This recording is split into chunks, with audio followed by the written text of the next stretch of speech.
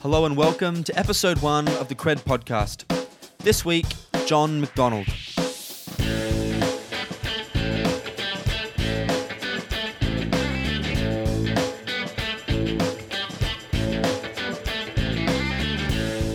Hi, my name is Joel Davies and you are listening to the Cred podcast, where we discuss learning and development with top experts in the field. The aim of this podcast is to provide you with insights, tactics, tools, and ideas that you can use to make your organizations healthier and more productive. Today, I'll be talking with John McDonald, who is the CEO of Proactive Resolutions. Proactive Resolutions are an international consultancy who specialize in preventing and managing conflict in the workplace. In this episode, John covers a lot, including the importance of having uncomfortable conversations, the problem with ticker box initiatives, keeping training lean, focusing on memorable stories, and much, much more. So, without further ado, enjoy this episode with John McDonald. Hi, John. Welcome to the podcast. Thanks so much for joining us today. Pleasure, mate. Pleasure. So I thought we'd start by spending a couple of minutes getting you just to fill our listeners in on who you are, what your background is, and what your role is at Proactive Resolutions. Okay, so I'm the Chief Executive Officer here currently. We have been in business for 20 years. We aim to build better lives for people at work, essentially, and both in terms of training people to prevent conflict, coming in when there's conflict in the workplace, and we have a team of forensic psychologists that do what we call violence risk assessment and management. And so I've been at that now for 20 years. Prior to that, I was 10 years with the New South Wales Police. Prior to that, 10 years with New South Wales Education. And then in between those, 5 years running a business called TJA, which does similar things or did similar things to Proactive. And we are located here in Sydney, in Canada, the States. We work a lot in the UK and Europe, and I guess in the last 4 or 5 years we've worked in around 30 countries. So really, my job is to oversee all this, to inspire people to get motivated and keep at it. And it's been fun. Sounds like an interesting job. So from your experience then, based on the work you've done with Proactive and even more broadly with some of the other work that you've done, what do you see are the skills or competencies that are most lacking in organizations that you work with? So we work and have worked with all types of corporations and government agencies, local, state and federal, and I guess mostly large organisations. But from my experience, knowing how to engage with each other has been one of the key parts of, or the key skills that people lack in organisations. And, really it's about essentially trying to slow down and listen to each other. So what's not done, we generally tend not to consult sufficiently widely within our own organisations, and then we often don't listen to clients or customers a lot either. So, we work in the area of behaviour and conflict, and a lot of that stems from simply not being able to slow down and engage with each other and listen. So what are the kind of things we should be listening for then? If we are going to slow down and listen better, what would we expect to hear? Well, really, it strikes me that a genuine listening is almost a rare skill because we're so loaded up with what we're looking to hear that we often can't filter out what we're looking to hear. So, it's really just trying to focus completely on what the person you're trying to engage with is trying to communicate to you. And that, I think, is actually harder than we think. Yeah, absolutely. And I think that's true outside of the workplace as well. Yeah, it definitely is. I've been married a long time and my wife shares your view on that. I'm sure she does. So what are some of the biggest challenges you face in your work with Proactive, specifically in the context of delivering learning and development initiatives? And how do you overcome them if you in fact do? It's a good question. For us, it's getting the buyer, as it were, to understand the importance of paying attention to their own people beyond simply ticking a training box or whatever it is. There's a lot of tick the boxes in the people area of business. It's also unusual for decision makers in organisation to pay anywhere near as much attention to how their people behave with each other as it is to the more technical financial aspects of the business. And when they do pay attention, it can be in response to probably an internal survey or census exercise that tells them staff are not engaged or not committed to the organisation and are simply going through the motions. So, we kind of sit up and take notice for a short period of time and get our HR people or learning and development people to come in and do some training or hire some training, and we can tick the box. So, our experience, and I think everybody's experience, is that every organisation and business succeeds or fails based on how well we all work together. And it's astonishing then how little effort and commitment is put into that aspect of the workplace. And like I said, when the effort is put in, it's often half-hearted and not sufficiently resourced. So then how do you get people to want to move past just ticking a box from your experience? With great difficulty. We make a lot of assumptions. We assume that everybody's well-intended, and they probably are, and we assume that we know how to interact and engage with each other, which we probably don't often. We just expect people to act like adults when acting like adults often means behaving like children, without putting each other down in that. But just to the opportunity for leaders in an organisation to demonstrate that they often don't know what to do either is crucial in terms of interacting and engaging with people. So, if you can persuade a leader, or a leader understands the importance of them being vulnerable in front of their own people and not having all the answers, it kind of gives them some legitimacy with their people. It gives them authority with their people. Not that you've got to know some things, obviously, and have some skills and knowledge around your business, obviously, and be pretty good at it. But you're not expected to know everything and have every answer. So, anything which can help a leader or at any level of the organisation, slow down and listen and not demonstrate that they know everything is important. And that's a lot of what our work is about, is supporting people in leadership positions or whatever level of an organisation to do that kind of thing. That's interesting. So can you think of an example of a leader that has maybe been through some of your training that has come back to you after trying to be a bit more vulnerable with their direct reports and that having a positive effect? I think there's been quite a number over the years, and I think we probably wouldn't be in business if there hadn't. But again, it's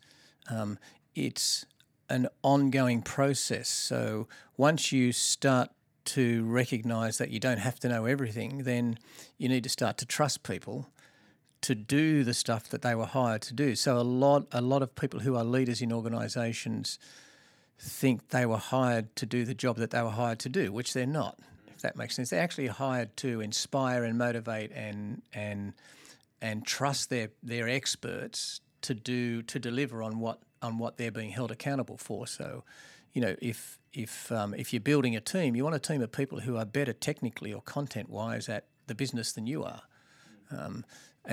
For us, the leaders that appreciate that we've been able to work with and engage in conversations over that, like the idea, get excited by it, get tested by it, and feel a sense of relief, I guess, that you don't have to know everything as the boss or the leader. So, we tend to develop long-term relationships with those people in terms of ongoing support.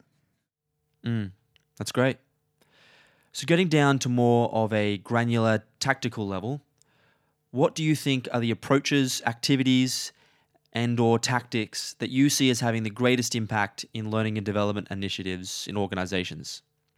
Yeah, I think that's pretty simple. I think that any activity that allows us to spend a little time understanding how we work together, what motivates us and what frustrates us about each other, is crucial and beneficial. And when time's spent exploring this sort of stuff, it makes a big difference. And in L&D, anything that we're going to ask the team or the troops or whatever term you want to call the staff, anything we're going to ask them to do, our sense is always start with the leadership team. So if you start with the leadership team and can help them to slow down and engage with each other, that will have direct and significant impact on the people that work for us.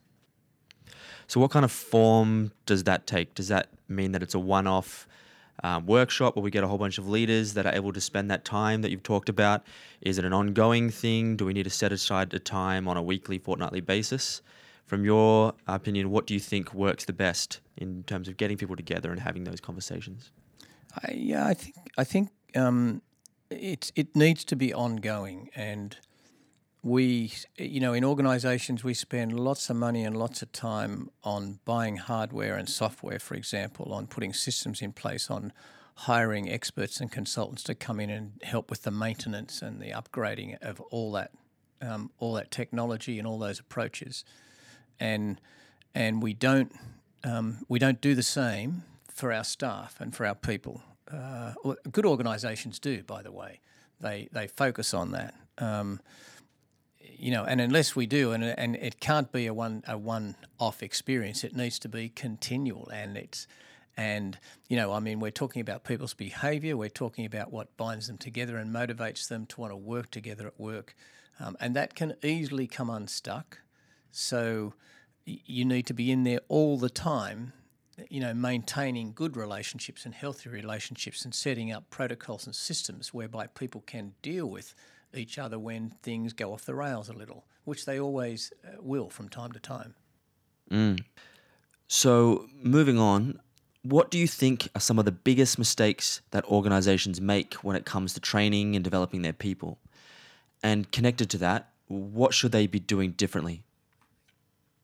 Again, I know I sound like I'm repeating myself, but I think the biggest mistake we all make is thinking it can be a one-hit, tick-the-box event. And the most important aspect of any job for any of us is the relationships we have with the people that we work with. And relationships need to be regularly monitored and supported, and this is generally not the case. So the mistake we make is thinking that we all understand it and it's easy and natural, and it's actually not. We don't choose to be who we're with at work. Socially we can make choices. We can choose not to go out to events and things like that with people. But at work, we've got to knuckle down and get on with some people whose mannerisms or habits or ways of communicating we might find difficult. So, responding by putting in, here's how you have a conversation with someone, training people to do this and that, and doing it once every 4 or 5 years, it's not going to make a big difference, really. It's, you can tick the box and say, yeah, we've done the training, but that's all you've done. It's good for us as consultants. It's good for whoever the people are that have to tick that box, but it doesn't change behaviour. It's interesting what you were saying. I guess a lot of times people don't get a chance to develop these skills in real life because, like you said, most of the time we can escape. If we don't get on well with someone, we don't have to spend a lot of time with them, unless it's our family, in which case we just have to deal. But in organizations, we often have to work with people on an ongoing basis that we don't necessarily get on really well with. So these are skills that we really need to develop.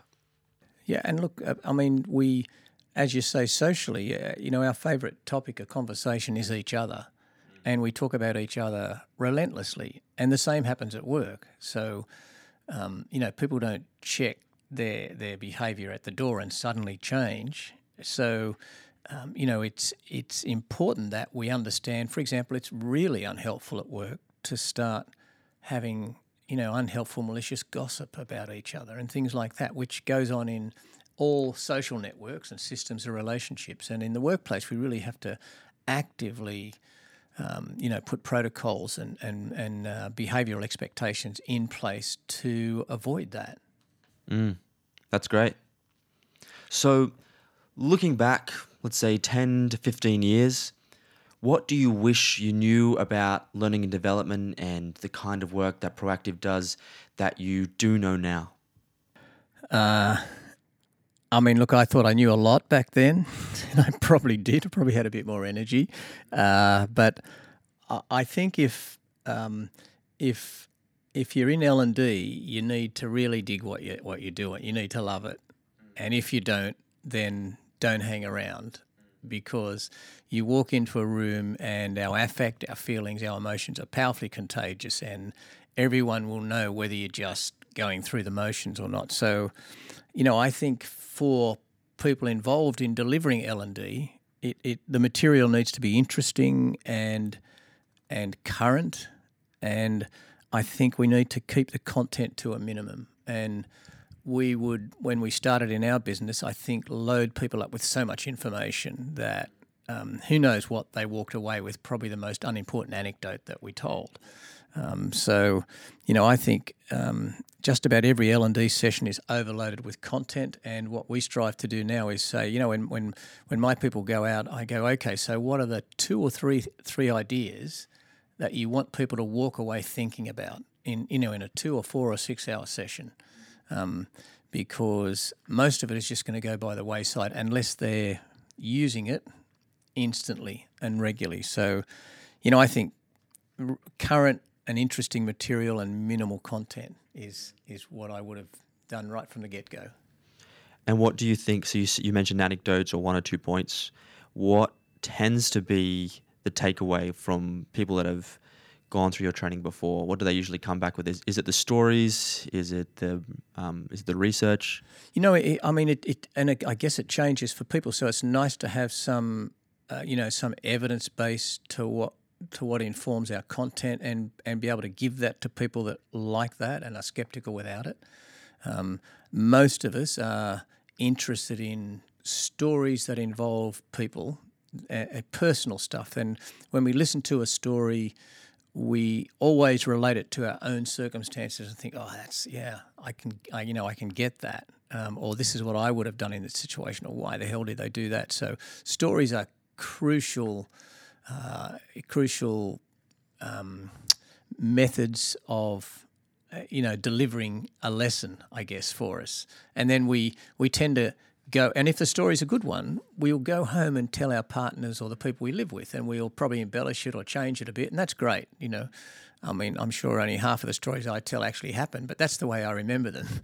And I've tried to keep them interesting over the years. And so each time we go into a situation, where people are in conflict or violence is happening or something like that, it's a new story, it's a new experience. And we love to hear interesting stories. So, the longer you are in the business, the more stories you have, which is always good.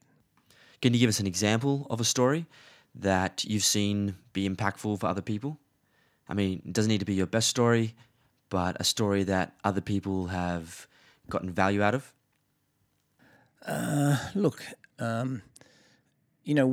We go into communities in workplaces where people are in conflict and not happy with each other, and probably caught up in poor behaviours with each other. So, only very, very recently, I was with a group of people where two of the people had become a bit too close with each other. They started what others, said and insisted they were having an affair. To me, that was their own business. But, in workplaces, and if it's a small workplace, everybody pays particular attention to everyone else, and people felt as if one of the people was giving preferential treatment to the other person. They were coming and going together at certain times of days. They were having days off together, all this, going to lunch together, all this sort of stuff. So the gossip train just went, just went viral, as it were. And people started to not trust each other, to retreat into camps to say nasty and malicious things about each other. And the longer it continued, the more people started, the more people continued to avoid each other, to the point where the workplace grind to a halt. And without, I mean, the details in situations like that are, they're intriguing and fascinating, and very human, and but I'm not going to go into it here. Beyond saying that, those situations, I mean, there's been 3 David Williamson plays written about our work, and all of the instances that David refers to were real life instances where people getting caught up in situations that when people look at it, they go, my goodness, how could they do that? How could they do it? It's normal human behaviour for us. So one of the things we do when we try to go into a community or a workplace in conflict is to normalise the situation, which might sound a bit weird, but, we all have the capacity to get caught up in circumstances that are not good for us, and go down that path a bit, and we get into it all by ourselves. It's virtually impossible to get out of it by ourselves. So, there's a million stories, as it were. Yeah, I guess that's a really good example of conflict that's gone too far, but maybe if they'd been able to address it much earlier on, it wouldn't have escalated like it did. But I guess you guys aren't even called in until it's become out of control, right? It's one stream of our business, which we call the repair stream, when we're called in when things have really hit the fan. And it's understandable why they hit the fan, because you're absolutely correct. If someone there had known how to engage one of those people in a conversation, say, you know what, I get a sense that something's going on with you guys. We're all noticing it. Do we need to know something? Can we talk about it? That never happens, or rarely happens, which is a great shame. So, we make this distinction between the support we need and the support we want in life. So, if I was a friend at work of one of those people, the support they might have needed was for me to go up and say, hey, I've been hearing things, I've been seeing things, I'm really concerned. What can I do to help you guys out, because it doesn't feel good from my perspective? So, that's being much more supportive in terms of what people need, rather than, the support that people might want is to say, none of your business. And I go, yeah, it's none of my business, no problem at all. And I'll go and talk to someone else about it. So it's an important distinction, and we're often ill-equipped to give each other the support we need to have those conversations early on in the piece. It's definitely really important. So can you share some of the best resources you use or that you would recommend for people that are interested in learning and development generally, or more specifically around conflict resolution and the kind of work Proactive does? It could be books, blogs, courses, events, websites, those sorts of things. I'm hopeless like this. I tend to find reading novels and reading things like the New York Times or one of the Daily Rags or something like that, or the Weekend Herald or something. I tend to find that much more informative for my work than reading Getting to Yes or something on mediation or conflict. In a technical sense, I guess for me some of the things were enormously influential were people I was able to work with. So John Braithwaite from the National University, who's a professor of law or something at ANU, his book called Crime, Shame and Reintegration, which is now probably 20 or so years old, was really informative. The work of Lauren Abramson at Johns Hopkins in Baltimore on affect theory, and she was a student of Sylvan Tompkins, who wrote probably one of the most densely informative pieces of work you'd ever read, called Affect, Imagery, Consciousness. Another one of his students, a psychiatrist in Philadelphia, Don Nathanson, called Affect, Sex and the Birth of the Self. Brilliant stuff, understanding both the physiology, the neurology, all that sort of stuff, the psychology of us as a species. reading anything on primate politics is helpful. Understanding group sizes, all that sort of stuff I find fascinating. So it's hard for me to put my finger on one thing. I'm a bit of a soak for biographies and things like that, and I think they all help understand the situation we're in. But I guess also it's going to the theatre and the cinema and stuff like that, and actually, when you look at research around, and I was reading something this morning around what affects people. Is it seeing a documentary with real life information there, or watching a fictional film where things are dramatised? It's the latter all the time. I mean, we are way more powerfully affected by a drama and watching that on a screen or on a stage than we are by simply reading the evidence and the data. So again, it's those stories which is what that for me, the connection between having had the opportunity to work with David Williamson and having had the opportunity to work then with Michael Reimer, who did the film of Face to Face, and that the connection between the arts and the workplace for me is really strong and really influential, and there's nowhere near enough of it. Yeah, it's great. I'm sure there's a lot of people that working in this space that probably would benefit from being better at storytelling and perhaps worse at PowerPoint slides. Death by PowerPoint, I've heard a million times, and it's so true. Couldn't agree more. So you've given us a bit of a background on what you think the learning and development industry doesn't do that great or could do better. What do you think the future of learning and development looks like to you, and what should it look like?